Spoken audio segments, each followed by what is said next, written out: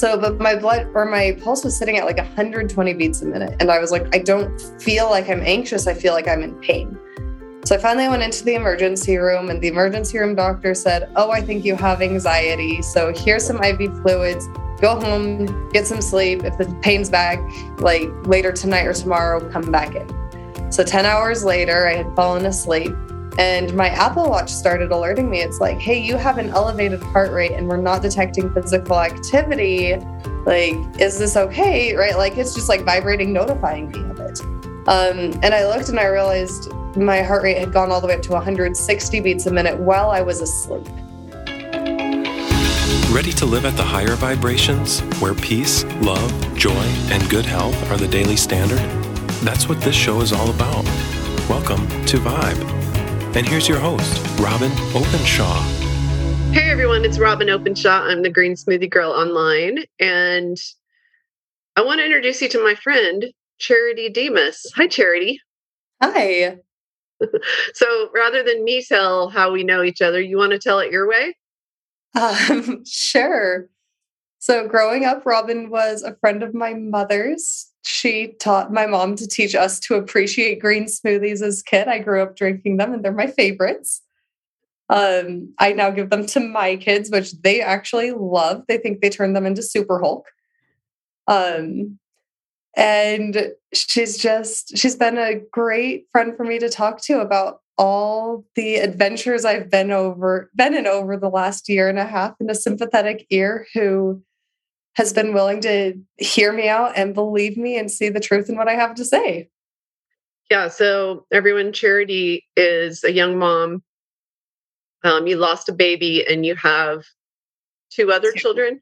Two others, a 6-year-old and a 3-year-old. And she is vaccine injured, and she has been hospitalized now 6 times since getting her vaccines. So we want to talk to her about that today. So my story is how I know Charity is that I feel like I raised my kids with Charity and her siblings. In fact, one time I went on a trip with her parents, my 4 children and my husband and I, and you were the babysitter because you have 6 younger siblings, right?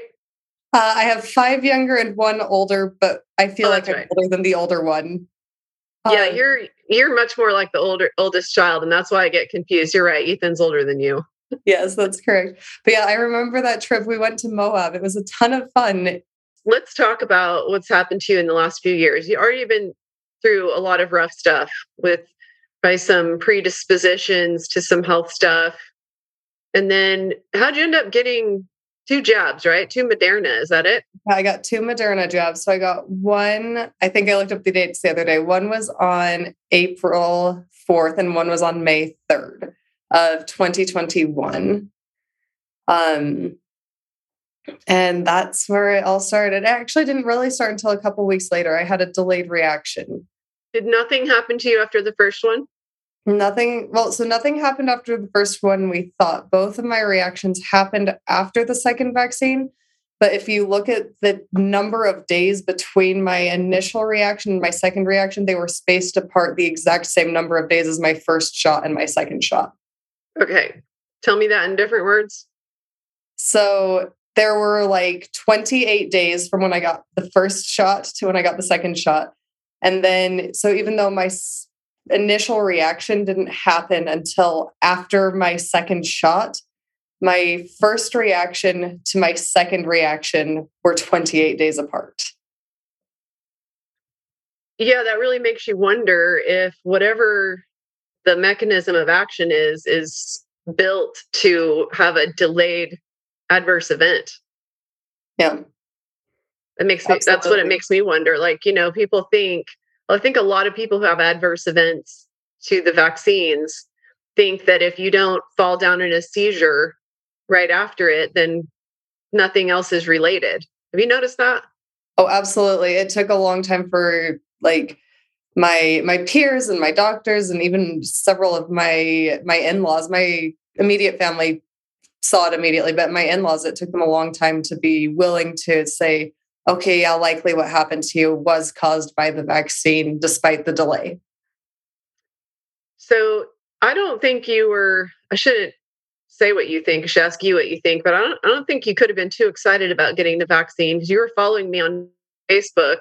You have fallen off of social media since then, and you say that you're much happier without it. I don't think anybody's going to argue with you on that. We all can see the reasons why we might be happier off of social media. But you were following me. I remember you engaging on my posts. And then when I can't remember if I heard from someone else that you were very sick. No, I saw you on Facebook in a hospital bed. Yeah. And I think I texted your dad and asked to be connected to you. And so we started talking, and I was going to put on these 2 events in Utah called Utah's Vaccine Injured Speak. We had the location set up and everything.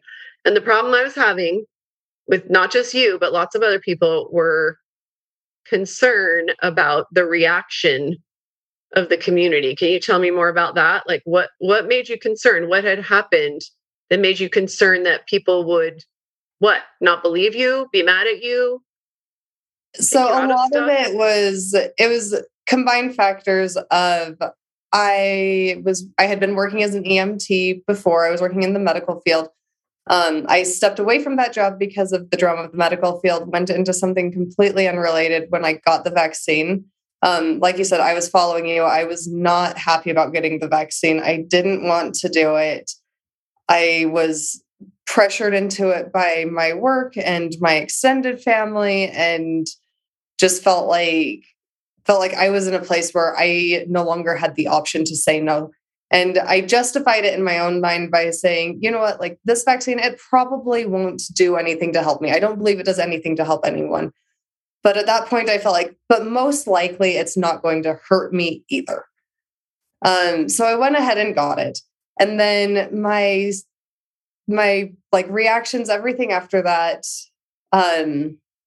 going from there, the reason I was more hesitant to speak out was I had decided to step back into the medical field, and I wasn't sure how much I could say and still keep my licenses intact so I could continue to work. My husband was worried about just the reaction of his peers and friends and his family. And then just the social implications of it all. There is that fear of people aren't going to believe me. What if someone comes after me and like tries to sue me for saying, oh, like the CDC is recommending this, you're pushing this, what you're pushing is dangerous, but I followed your advice. Now I want to hold you accountable for it. So all of those things were things that my husband and I were thinking when we ultimately made the decision. Right now is not the time for me to talk about this in a public way. Yeah, I think I was trying to do those events last April, and I canceled them because I was getting so much, even from people very seriously injured. People were just like, I don't want to deal with the public lashback. And I kind of like have to go back to when I was vaccine injured and realize that I didn't talk about it to people. I didn't tell people that it was a flu vaccine. That is why I was barely functioning. Plus, I didn't even tell people I was barely functioning because I was feeling shame about it, which I look back now and I just want to fix that for everybody else who might be feeling like that. Do you feel like you kind of have to like soldier on and fake like you're fine? Fake the funk? Absolutely. And even now, like I've had this 6 times where I've been hospitalized, 6 different times that's happened. I work in a doctor's office. I've had every time I've been hospitalized, it's been because I've tried to hide what I was feeling and what extreme I was feeling it to. I'd push myself too hard at work. It would lead to me passing out at work, at which point the doctor I worked for would say, oh, order an EKG on her. What's her blood pressure doing? What's going on with her heart? And then from there, he'd say, oh, look, she's got an inverted T wave. Oh, look, her QT signal is prolonged. Oh, her blood pressure is crashing rapidly. She's going to go into shock. We need to get her to an emergency room. And it would be because I like still feel like I can't just listen to my body because I need to just push on because I don't want people to like judge me for having a vaccine reaction. And I know on a conscious level, that's really stupid, but like just because of the social pressure and like the subconscious feelings about it, it's really hard to break out of that habit cycle. Do you feel like there's a lot of pressure on a young mom anyway? Like you're trying to be like a good mom by modern standards, like 16 Ways from Sunday, and you're always worried about the things you didn't do well or the things you meant to get to and you didn't play on the floor with your kids today, or you didn't read them a book today, or you meant to take them to the park and you just feel like crap, so you don't. Do you feel like there's a ton of pressure on young moms anyway, and then you just keep thinking, oh, I'll just cross the hump here any minute? Or how was that for you? Absolutely. That definitely comes into play a lot. And that's, vaccine injury aside, that's just part of where we live, especially, I mean, it's been less stressful for me since I've stepped away from social media. It's been a year and a couple months since I've been on social media at all. But I remember, especially like when I was active on social media, I'd be like, oh, okay, I need to like take my kids to the park, not only so they can play at the park, but so I can like post pictures and prove that I took my kids to the park. Girl, you were acting like being in the hospital was fun. Like, look at the treats they gave me. I was just like, wow, Charity's doing really well. And then you have to remind yourself, like, people try to put their best foot forward on social media because it's just what people do. Everybody puts their happy face on, but it couldn't have been fun for you. Literally, you made it look fun to be in the hospital. You know that, right? I don't know that. I didn't realize I made it look fun because I definitely felt like I was like, wow, I feel like I haven't posted a single thing on social media in 4 months that wasn't a complaint. So yeah. I'm glad you perceived it as fun, I think, because then I feel like maybe people weren't like, wow, this girl's the most negative, complaining human being I've ever met in my life. But well, and this is, we're kind of dancing around the whole Utah topic, but Utah culture, do you know that it's the most prescribed antidepressant state in the country? Yeah, I do know that. And I know like a lot of it is just because of the culture, but there's also the fact that higher elevation can lead to signs of depression, and you're at an ideal solar zenith, which causes everyone to have a vitamin D deficiency, which also contributes to depression. And just the diet here, I mean, I don't want to say anything against a large church in the area, but because no one feels like they have other releases, everyone turns to sugar because it's the one addiction that's approved, which just kills people's nutrition, which ends up leading to health problems, which leads to more depression. Yeah, I don't think I've ever heard anybody say that, but I always make, friendly jokes. Okay, remember, most of my family is LDS, and I raise my children LDS, and I think I mean, I still am LDS. I still go to church on Sundays, but I also recognize that that's like in a culture where everyone turns to sugar for stress, it's going to lead to those health problems that lead to more depression. Yeah, because everything else is banned. And if people don't know this, you might call them Mormons. They'd prefer not to be called Mormons, but the LDS Church, or Church of Jesus Christ of Latter-day Saints, you can't have coffee, you can't have alcohol, you can't have cigarettes. It's the healthiest population in the country. But I've never heard anybody else say that out loud, but that's my joke that I make, is that so they make up for it with sugar, sugar, sugar. Because it's not banned. I'm glad I'm not the only one who feels that way, though. Well, and still the healthiest culture, because when you get rid of tobacco and booze, and I don't know that coffee is necessarily killing people, but we're probably all better off without stimulants. The high amounts of caffeine that most of the country consumes probably are not phenomenal for you, but there are also absolutely worse things than caffeine. Yeah. Well, and the funny thing is that because the word of wisdom, which is LDS scripture, it forbids coffee, but it doesn't say anything about, from the 1830s, about Rockstar or Diet Pepsi. And so there's a lot of Diet Pepsi and Rockstars being drunk in Utah. I don't think any less than anywhere else. Yeah, it's probably very true. Okay, let's go back to your job for a minute. So you've described a very multifactorial set of reasons why you did it, even though you'd rather not, and you weren't particularly scared of COVID, correct?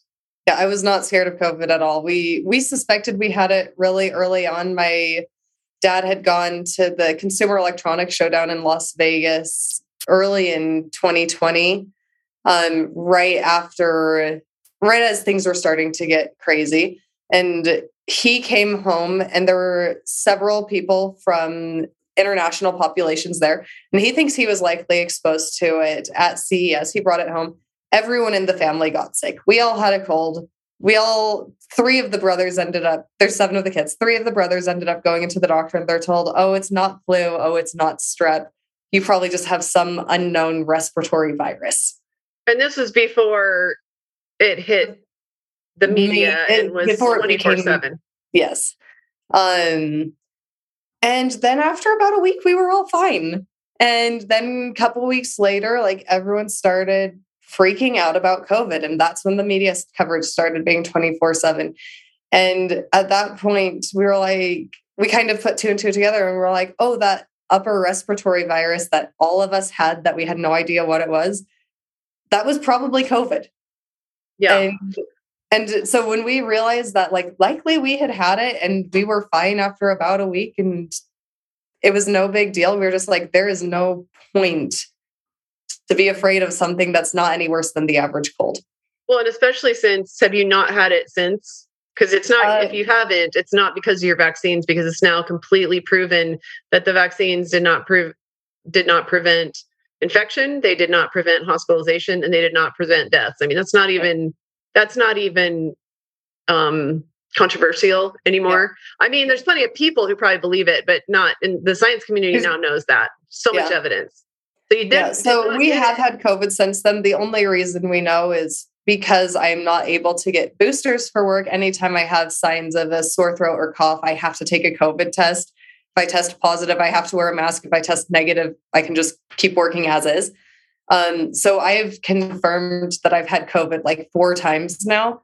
I don't care that I've had it. I haven't been sick for more than like 2 days. And most of the time it's like a mild sore throat for 2 days and then I'm better. But it kind of makes sense if you think about how viruses multiply. A virus wants to survive. So with viral replication, with every mutation it gets, it will be better and better and better at infecting people and worse and worse and worse at making people sick. So it makes sense that, okay, every time it multiplies, it's easier for me to get it. Okay, every time it multiplies, it's not going to make me as sick as the time before. Well, and it's actually a testament to the fact that you had a strong immune system, that you didn't get super, super sick. You know, like we heard about people getting sick for weeks. And, you know, I mean, I was pretty sick for a week and a half and then another week of getting my energy back. But I'm, you know, twice as old as you are. So I want to put a finer point on a couple things. One is the kicker with you getting the jabs because your job was pressuring you. And then what did they do? So afterwards, because I had missed so much time from my job, because I was in the hospital, I was in the ICU for 18 days. I was hospitalized on 2 separate occasions before this happened.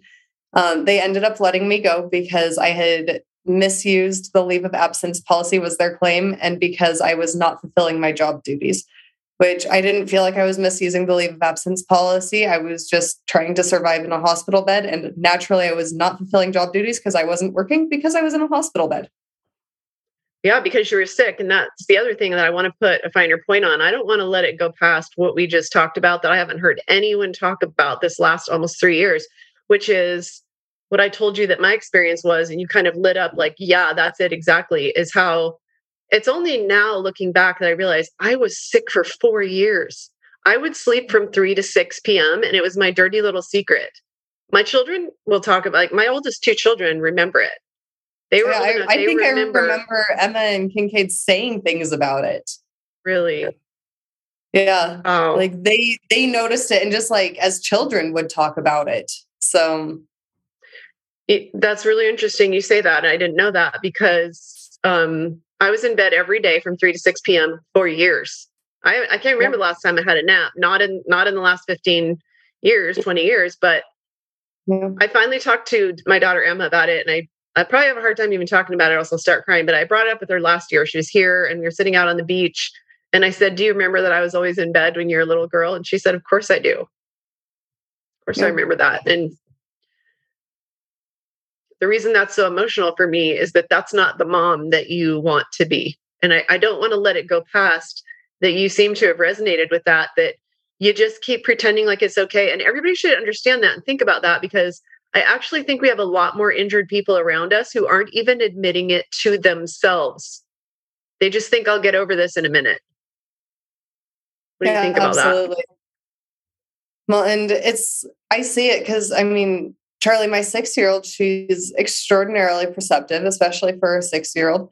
But she has gotten to the point where if I start to have symptoms and if I am having like a day where I can't hide it and I feel like I just need to lay down on the couch, she'll come up to me and she'll ask me if I need to go to the hospital again. She said, "Oh, are you going to be in the hospital again? When's this going to happen? How long am I going to be at grandma's house?" Like, and she's concerned about it because she realizes like when I get to the point that I am so tired that I can't hide it anymore, it leads to a massive upheaval of her life and what she is used to as her standard. And it's not fair to her. It's not fair to my 3-year-old. It's not fair to my husband, but it's the reality of our situation. And I think if I didn't hide it as well, it would be even more traumatic for my kids. So even though I don't do it for the social pressure, I don't do it for the social media appearances, because again, I'm off of that. I still try to hide it from my kids because I want to protect their innocence. Yeah, you want them to have a childhood and you want to be the mom that the whole time you're growing up as a young girl, you think you're going to be. Everybody thinks they're going to be a perfect mom. And then no one is, but everyone does the best they can, and that makes them perfect. That's the plan. That's the plan, is I'm going to be the first perfect mom alive.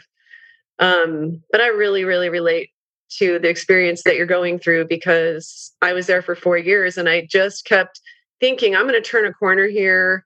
And I would try things here and there, but I was either pregnant or breastfeeding for several years and I couldn't do a detox. I really want you to do our detox because it's how I got well. And here to serve you on that. But yeah. So you lose your job, they make you get the vaccine, or they didn't mandate it, but there was a lot of pressure, you told me, at work from other people and bosses, and your family travels a lot. And so they're like, "Hey, we're whooping it up over here in Hawaii." And that is why, my son Tennyson, that's why he got it. It's because his girlfriend and her Delta flight attendant parents were going to Hawaii and he just really wanted to go. And he wasn't scared of COVID. He's the first person I knew who got COVID. So there's so many reasons why people were pressured. And I think all those of us who didn't get the jab, like we're so traumatized too, because we've been gaslit and called conspiracy theorists more times than we can count. We've been kicked out of things. Our friends have canceled us. Some of our family has canceled us. Here you are on the other side. What was your experience with, so you said maybe in-laws didn't necessarily believe you. Like, what were you up against in terms of, did people in the medical profession that you have interacted with try to blame it on something else? What happened? So my very first initial reaction was like, it was June 18th of 2021. It was June 24th. I mix up my dates a little. June 24th of 2021. I went in to an emergency room because I was feeling just really intense chest pain and my heart rate was through the roof. My regular resting heart rate's about 55 beats a minute. I tend to be a fairly athletic person. I grew up doing gymnastics. I love running. I do a lot of yoga and I try to stay reasonably healthy and fit. But my pulse was sitting at like 120 beats a minute. And I was like, I don't feel like I'm anxious. I feel like I'm in pain. So I finally went into the emergency room and the emergency room doctor said, "Oh, I think you have anxiety. So here's some IV fluids. Go home, get some sleep. If the pain's back, like later tonight or tomorrow, come back in." So 10 hours later, I had fallen asleep and my Apple Watch started alerting me. It's like, "Hey, you have an elevated heart rate and we're not detecting physical activity. Like, is this okay?" Right? Like, it's just like vibrating, notifying me of it. And I looked and I realized my heart rate had gone all the way up to 160 beats a minute while I was asleep. And it was sitting at 160 beats a minute. So we went back into the emergency room. There was a doctor there. We still hadn't figured out what was going on, obviously. There was a doctor there who said, "Well, we don't have a cardiologist on staff, but I need you to go to a hospital with a cardiologist. I'm not comfortable with you driving yourself. Like, we're calling an ambulance to transfer you." So I got transferred down to a different hospital. When I got there, the emergency room doctor said, "No, I think you have anxiety." And at that point, I had to use the restroom. I left a urine sample, so they tested it. And like things like my tests were starting to come back a little bit weird. It's like, none of your markers are too concerning, but it looks like you might have a UTI because there's something going on with your urine. So here's an antibiotic and you can just go home. They didn't even let me talk to the cardiologist. They didn't ask if I was vaccinated. They did ask if I had been tested for COVID. They did test me for COVID. It was negative. But so we ended up calling that first emergency room with the doctor who said, I really think you need to see a cardiologist. And we said, what would you have us do? What would your advice be? And she said, I want you to go up to St. Mark's Hospital and sit in the emergency room. I'm going to call them. I'm telling them that you are not to leave until you get an echocardiogram. At which point they did an echocardiogram. The cardiologist looked at it and his name was Dr. Zebrak. And he was wonderful. I really liked him. He admitted me and he said, I think you could have myocarditis as a result of the COVID vaccine you received. And he was the very first doctor to say it. And then one of his colleagues who was also working at the hospital said, no, there's no way it's that. And so we had these two cardiologists who were like splitting the shifts, who didn't agree with each other. The nursing staff there was way overworked. Their patient ratio was terrible. And I felt like I wasn't getting the care I needed. But my sister-in-law had connections at the University of Utah. So she ended up reaching out to her connections there and they got the cardiology department involved. And the head of the cardiology department took special interest in my case. So he had me picked up by an ambulance from St. Mark's, where I was admitted, and transferred over to the University of Utah, where I was readmitted with a larger cardiology team, slightly better nurse-to-patient ratios to give me better care. And about half of the cardiology team there was like, oh yeah, this could totally be COVID vaccine related. About half the cardiology team was like, nah, it's probably just a virus. And they were completely torn on it. None of them could agree on it. So once I was stable, almost split down the middle, half of them are willing to admit this could be related to two vaccines. Half of them in denial. I often wonder, so medical doctors tend to think that they're scientists first, but we're actually all emotional creatures first. And when you got the vaccine yourself, I think there's very much a predisposition to want to believe the best about the vaccine, and it blinds us to evidence right in front of our face. Did you feel like that was going on? So yeah, with some of them, yes, and some of them, no. But anyway, I got discharged from the U. I had a follow-up appointment. And then, like I said, I had two reactions really close together. So just a couple weeks later, I was playing with my kids. We were at an indoor bounce house place and my kids are running around and I was totally fine. And then 1 minute I was like, oh, I'm starting to feel chest pain again. And 5 minutes later, I'm like, I'm starting to get dizzy. So I called my husband and I actually made him leave work, drive down there and pick me up. And he took me up to the emergency room up at the U because they were familiar with my case at that point, even though we lived down in Utah County.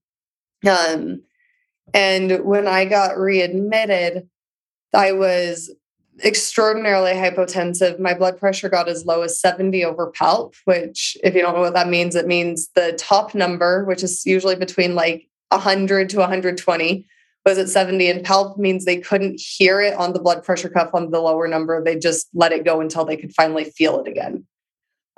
So they started putting me on pressures to try and bring up my blood pressure. They were dumping fluid into me and I was going into shock.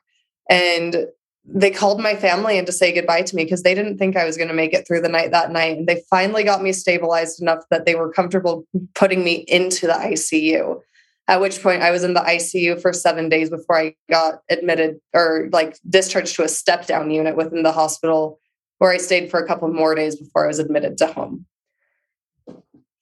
And that was your first, that was your second That was my time? second reaction. So after that second reaction, the doctors at the U were like, okay, just based on the way these are, the spacing of the two reactions is spaced the same as the spacing of the two vaccines. There is a very, very high likelihood that this really was caused by the vaccine.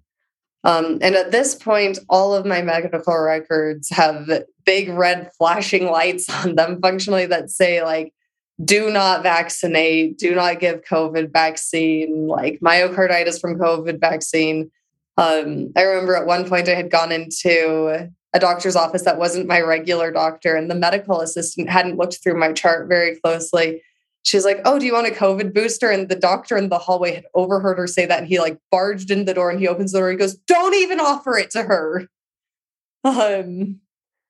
So it was really nice knowing that like he was like protecting my health at that point, but he definitely wouldn't have done that if I hadn't had my history. Like I almost wish he would do that for every patient. Like don't even offer that to them anymore, because that's how strongly I feel about it. Is like people should not be getting this. It's poison going into their bodies and it's ruining lives. And I'm not the only one.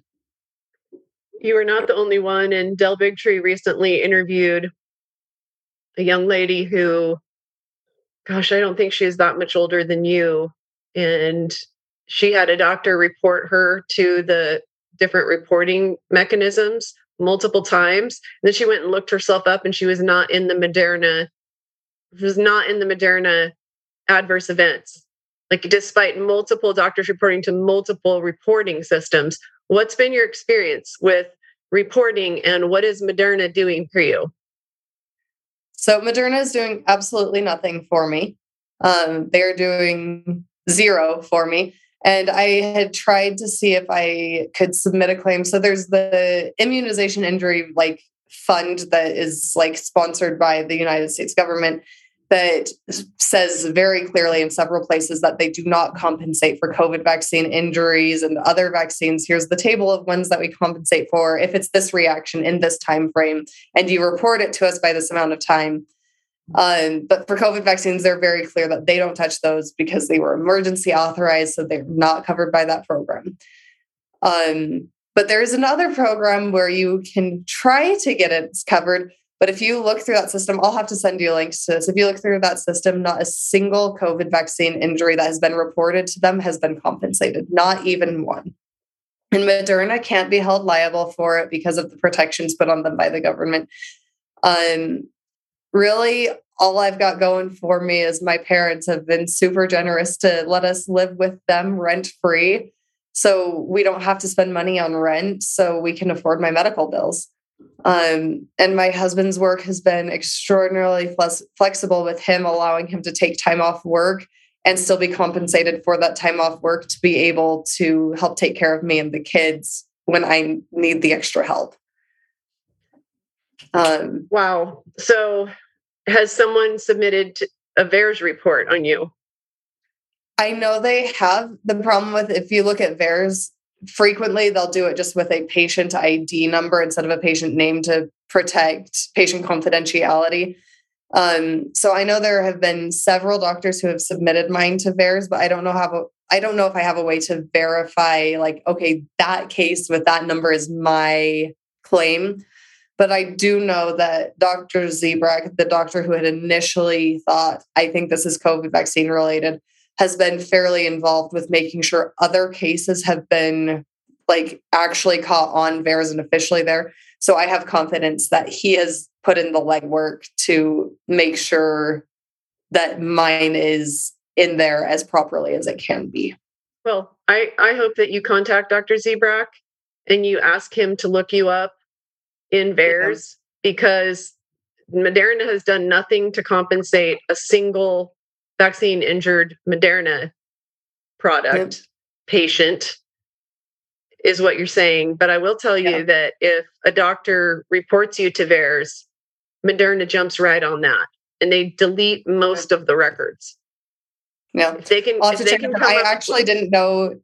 didn't actually know he was involved as heavily as he was until, Robin, you put me in touch with Gopi the other day. And then Gopi said, "Oh, I'm also working with this Dr. Zebrak. He's a cardiologist at the U." And at St. Mark's. And I was like, "Oh, he's the doctor who very first said this for me." And so I got back in touch with him just in the last few days, actually. Yeah, please let me know. And I'll put it out there to people who follow me, like what we learn. About whether your VAERS report even stuck. Because what I've been hearing and reading from a lot of other different injured people is that if they can find any reason to blame it on something that's not the vaccine, they find that reason. So Yeah. the only people who are remaining in the VAERS reporting, even though I think there's like 180,000 adverse events, and close to 32 to 35,000 deaths, they'll get rid of you in the VAERS report. Those are just the ones that are so undeniable that they have to leave them in there, because, if you have a seizure and die 10 minutes after the jab, then it's, patently obvious to everyone involved. No one's going to deny that. But when it's 28 days later, there's plausible deniability there. Yeah. Right? Absolutely. I mean, that's why it took so long for the whole cardiology team to, quote unquote, buy into the idea that it was the vaccine that caused my myocarditis flare-ups in the first place. It was because there was that space for them to believe that it was deniable. Because it's hard to imagine how you could feel fine for 28 days and then boom, suddenly your heart hurts. By the way, my adopted son has a resting heart rate of 240 all the time. And he's going in for heart surgery in 3 days. In 3 days, he's going in for open heart surgery. He has issues that you didn't have. He has a pacemaker because he was born to an alcoholic mother. So he was born with fetal alcohol syndrome. So he's had a pacemaker since he was 16.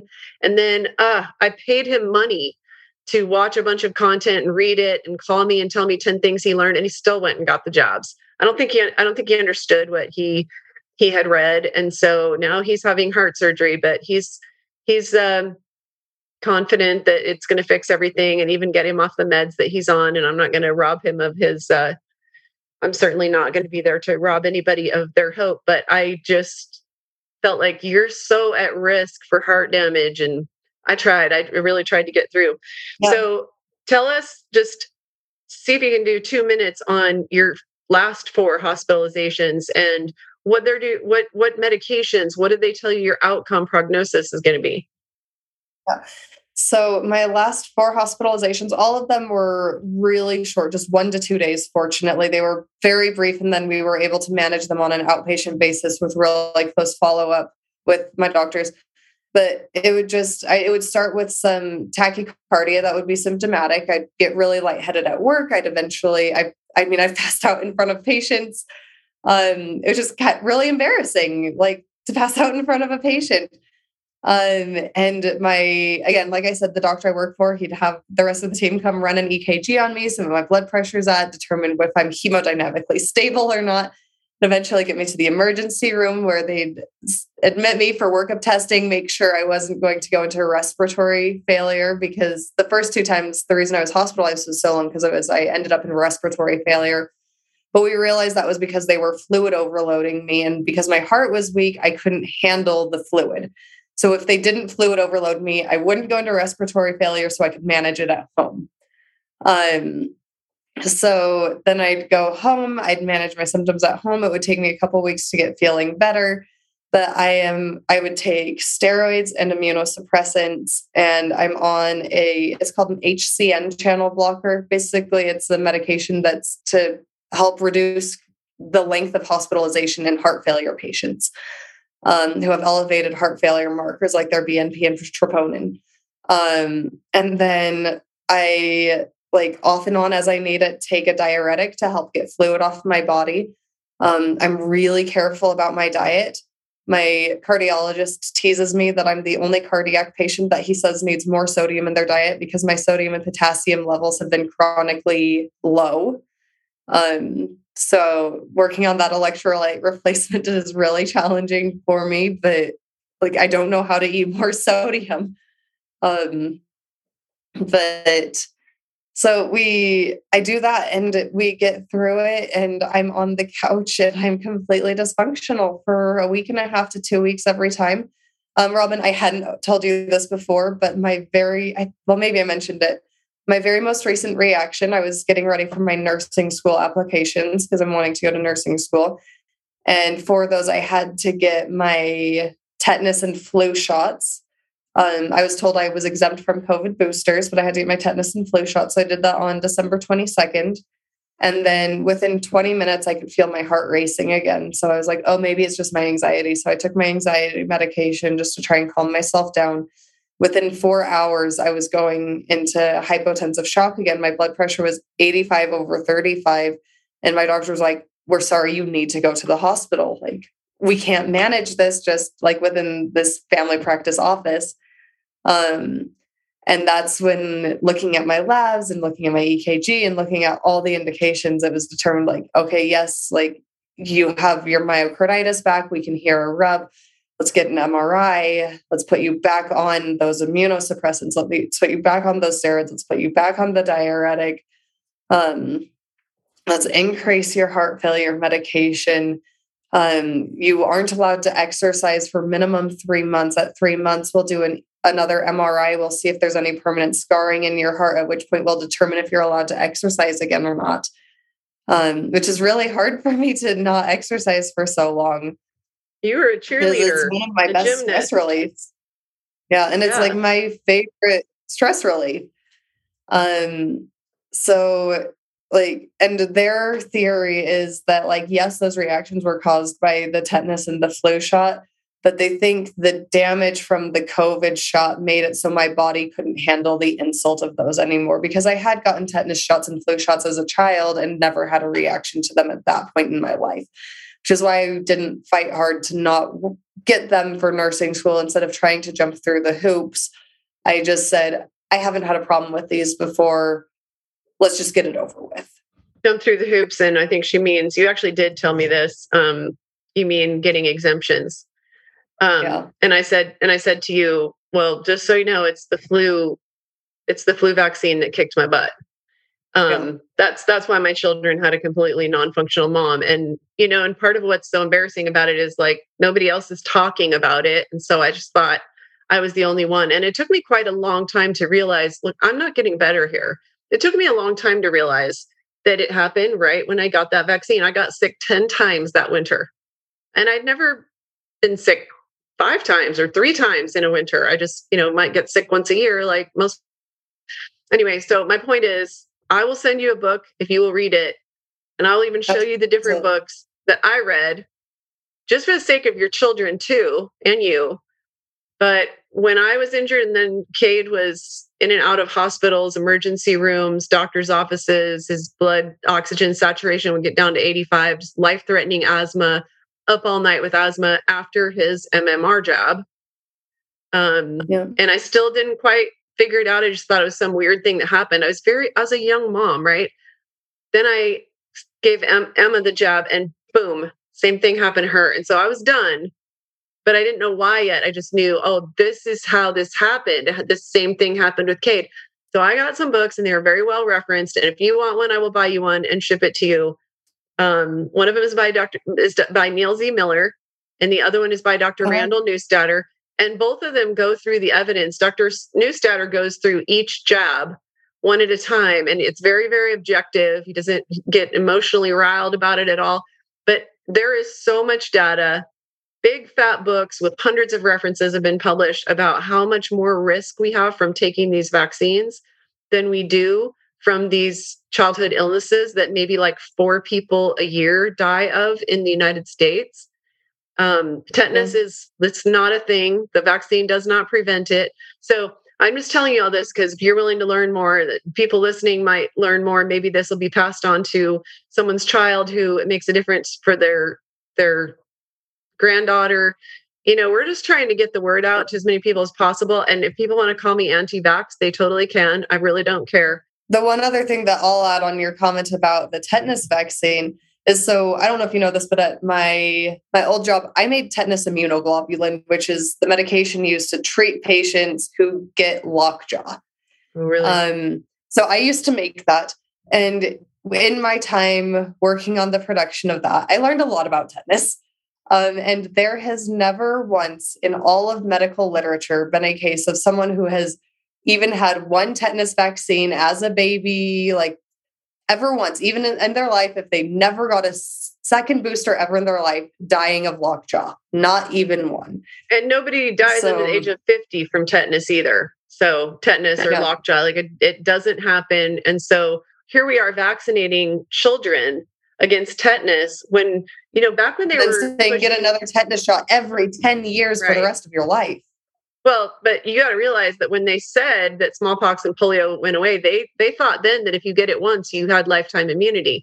Well, now they know you don't, and that's why we have to keep getting more and more and more vaccines. Well, if the polio vaccine and the smallpox vaccine got rid of those two diseases, but everybody got only one, that's actually only one of the arguments against the fact that the polio and smallpox vaccine did not eradicate those two diseases. In fact, if I were to pick the shortest thing that I can say in one sentence to disabuse people of that mythology, it is this: polio and smallpox disappeared in non-immunizing countries faster than in immunizing countries. So whole books have been written about this. We won't cover that subject except to say that it's sanitation and better nutrition and refrigeration and, plumbing that goes under your house instead of people using a bucket. So there's a lot to learn. There's a lot to know about vaccines. Not too many people are that interested in it. And it usually takes sort of what a doctor friend of mine calls the divine tap on the shoulder. You have now had the divine tap on the shoulder. My guess is that God has some big things in store for you, and they might involve you helping educate others. It might involve you intervening and not giving some pharma injection that's going to hurt one of your children. And maybe you and I had to lay on the railroad tracks for whatever we're a vehicle for to get through. I thought I got so sick so that I would have to get healthy, and then that helped my children get well. Then I realized I had a much bigger mission than that, and the whole mission has just gotten so very big that I feel very, very blessed. Today I interviewed Cherie Romney, who is the mother of the 6'9" basketball player. Do you know who that is? Yeah, I'm familiar with their situation. I've never spoken to her myself, but I'm familiar with who they are. Yeah, I was interviewing her, and he's never granted an interview before, but he kept piping up. And so finally she was like, Everest, he was in a hospital bed. He's hospitalized right now. He has blood clots in his lungs, and he's done with basketball. She said that right in front of him. I was like, are we going to talk about this with Everest sitting right there? But he knows. So she turned the phone to him where I was interviewing her, and he was a big part of the interview. And he had things he wanted to say, and he wanted to share in the interview, even though he's literally never done one in the almost 2 years now since his injury. And it just came out of my mouth. I said, you have a big career ahead of you as a coach. Yep. And I think he brightened, but it occurred to me, whatever we're going through right now, Charity, like it's not the end of the world. I can't believe that I was in bed for 4 years. But like you said, you hanging out with my kids, they told you our mom's in bed all the time. Like that was their normal. That was their normal. They just know, hey, 3 p.m., we're in the room at the end of the hall with a stack of books.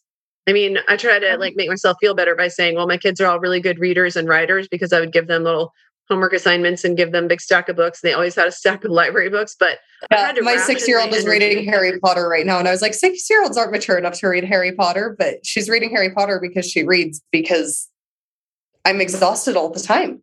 Yeah. Well, everybody is tasked right now with praying for Charity Demas. Please write her name down. Please focus intention on her if you're not a prayer, but I hope you are a prayer. And I hope that you'll pray for Charity Demas and her family, because they have been through hell and they're still slogging through it. And I think everyone appreciates you being willing to tell your story, Charity, because there's too many people not willing to tell their story. And I understand why.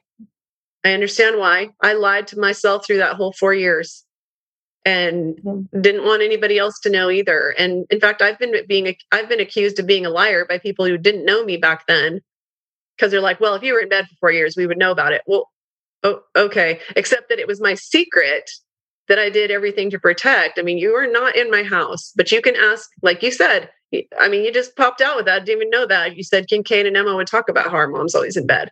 So, now we're talking about it, and I'm completely humiliated to start talking about it. In fact, a lot of people know that's how that hundreds of thousands of people, I see at 2 million visitors a year on the Green Smoothie Grow page. And so millions of people actually know my story, that I was very, very sick in my late 20s and early 30s. It wasn't until this whole COVID vaccine thing started that I told everybody why I was so sick. No one asked me. You know why? It's because it's really normal. Being sick is normal now. It's not normal, but it's common. And so nobody even ever asked me why. I didn't even realize that until I finally started talking about it. I was like, you know what? people want to yell at me and say vaccines are safe and effective and the vaccines eradicated polio and smallpox, mic drop, and all the things that they say. I don't even care anymore. There's now 6-month-olds being given the same vaccine you got. And it did that to a healthy former cheerleader, gymnast, active young mom. And so let's all pray for her.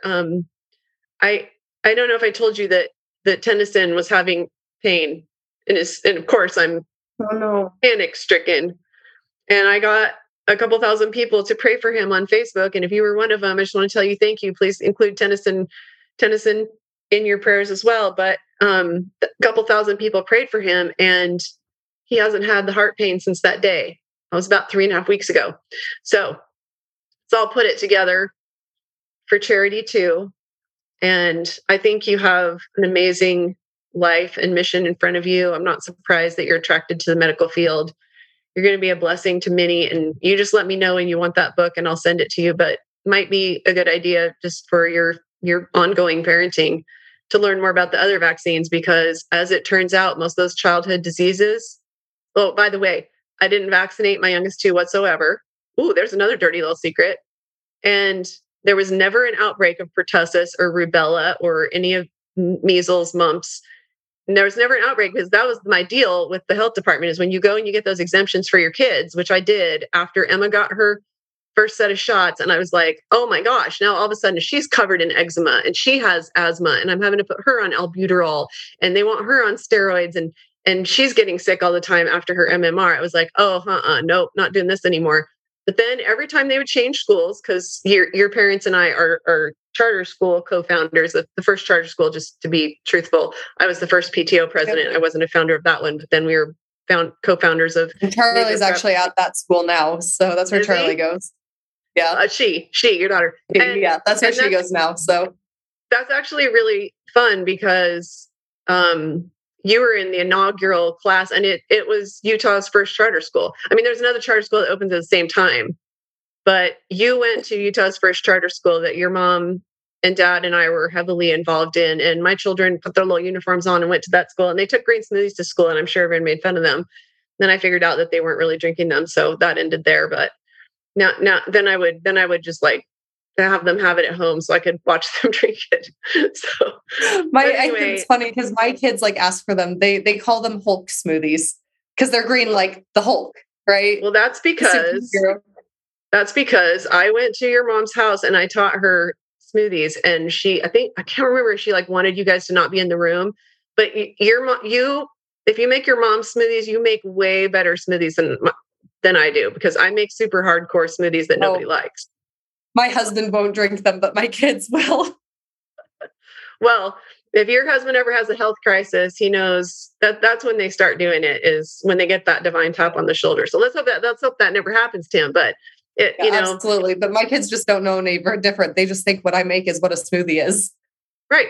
Well, and that's the beauty of starting them young. And so I hope a mother hears this or a grandma hears this and gives it to their daughter and they realize like, because I remember when I was trying to get myself well, giving a green smoothie to Kincaid because I had to get myself well. And I didn't really give it to him. I was drinking it myself because I would never imagine in a million years that a little kid would drink a green smoothie. And it was like my first time anyway. And he came up and he was like, can I have some? And I was like, he would never drink this. And I actually had this like genius idea in my head. I was like, no, it's mommy's. Even though I totally did like, of course, I want him to drink spinach and sprouts, right? That's the reverse. That's the reverse psychology, right? Like, so that's my background. So I was like, it was reverse psychology. So I was like, no, it's mommy. So I toyed with him a little bit, and he's like, please. And I said, you can have just a little bit. And that kid sat there and slurped a big smoothie full of sprouts and spinach to the bottom of the cup. And that was when the light bulb went off over my head, and I was like, this is all in my head that I think all he wants to eat is chicken nuggets and popsicles.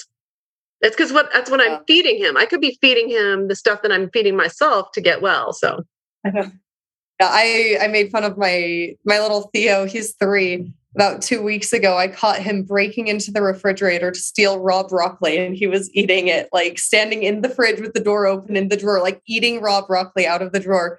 And I was like, Theo, what are you doing? And he's like, nothing. Like he was like totally like guilty eyes. And I was like, I'm so proud of him right now. Yeah. It just act really bugged, just act really annoyed and ban him from the broccoli drawer. Food. Like we only eat it, like you have to eat at meal times. If you're hungry, let me know. But like, do you want broccoli with dinner tonight? And he's like, yeah. I was like, okay, let's make broccoli with dinner tonight. Well, I think we can safely say that Theo is not a super taster. That's a thing. Apparently, the super tasters can't stand broccoli. I feel like I'll eat anything healthy, but I will say broccoli is my least favorite food. But I'm glad you got one like Emma, because that was Emma. She'd slurp up the broccoli, whatever I put in front of her. She'd just vacuum it up. So that's good. That's a blessing in your life, and that's a way to get well too. Is to just be grateful for all these cool little weird things that happen in our path. And Charity, I'm so grateful that you came on to talk about your story. Please give us updates. Is there anything we can do for you besides pray for you? Do you have a fundraiser link or anything? I don't right now. I just, positive thoughts. Make sure you're sharing the story. Let people know. Like, I think the best thing that you can do to make me feel at least validated in my experience is share my story with other people. I'm not looking for handouts from anyone. I'm not looking to gain anything from this. I just want people to know like what the risks are and be aware of it. And also be more patient with the people in your life who say that they are experiencing something, because at this point, people who are going to get vaccinated have been vaccinated and the people who aren't. But that doesn't mean that people are as patient with their neighbors and their friends and their family members as they should be when they say they're feeling something and it's inconvenient to hear that they're feeling that way and it's inconvenient to try and take care of them. So just be aware that people are having reactions to this and they are very real and they need your love and support just as much as I need the love and support of people in my life. That is a perfect note to end on. So with that, Charity, keep me up to speed on what's going on with you and how we can serve. And I hope to talk to you again soon. Bye, everyone.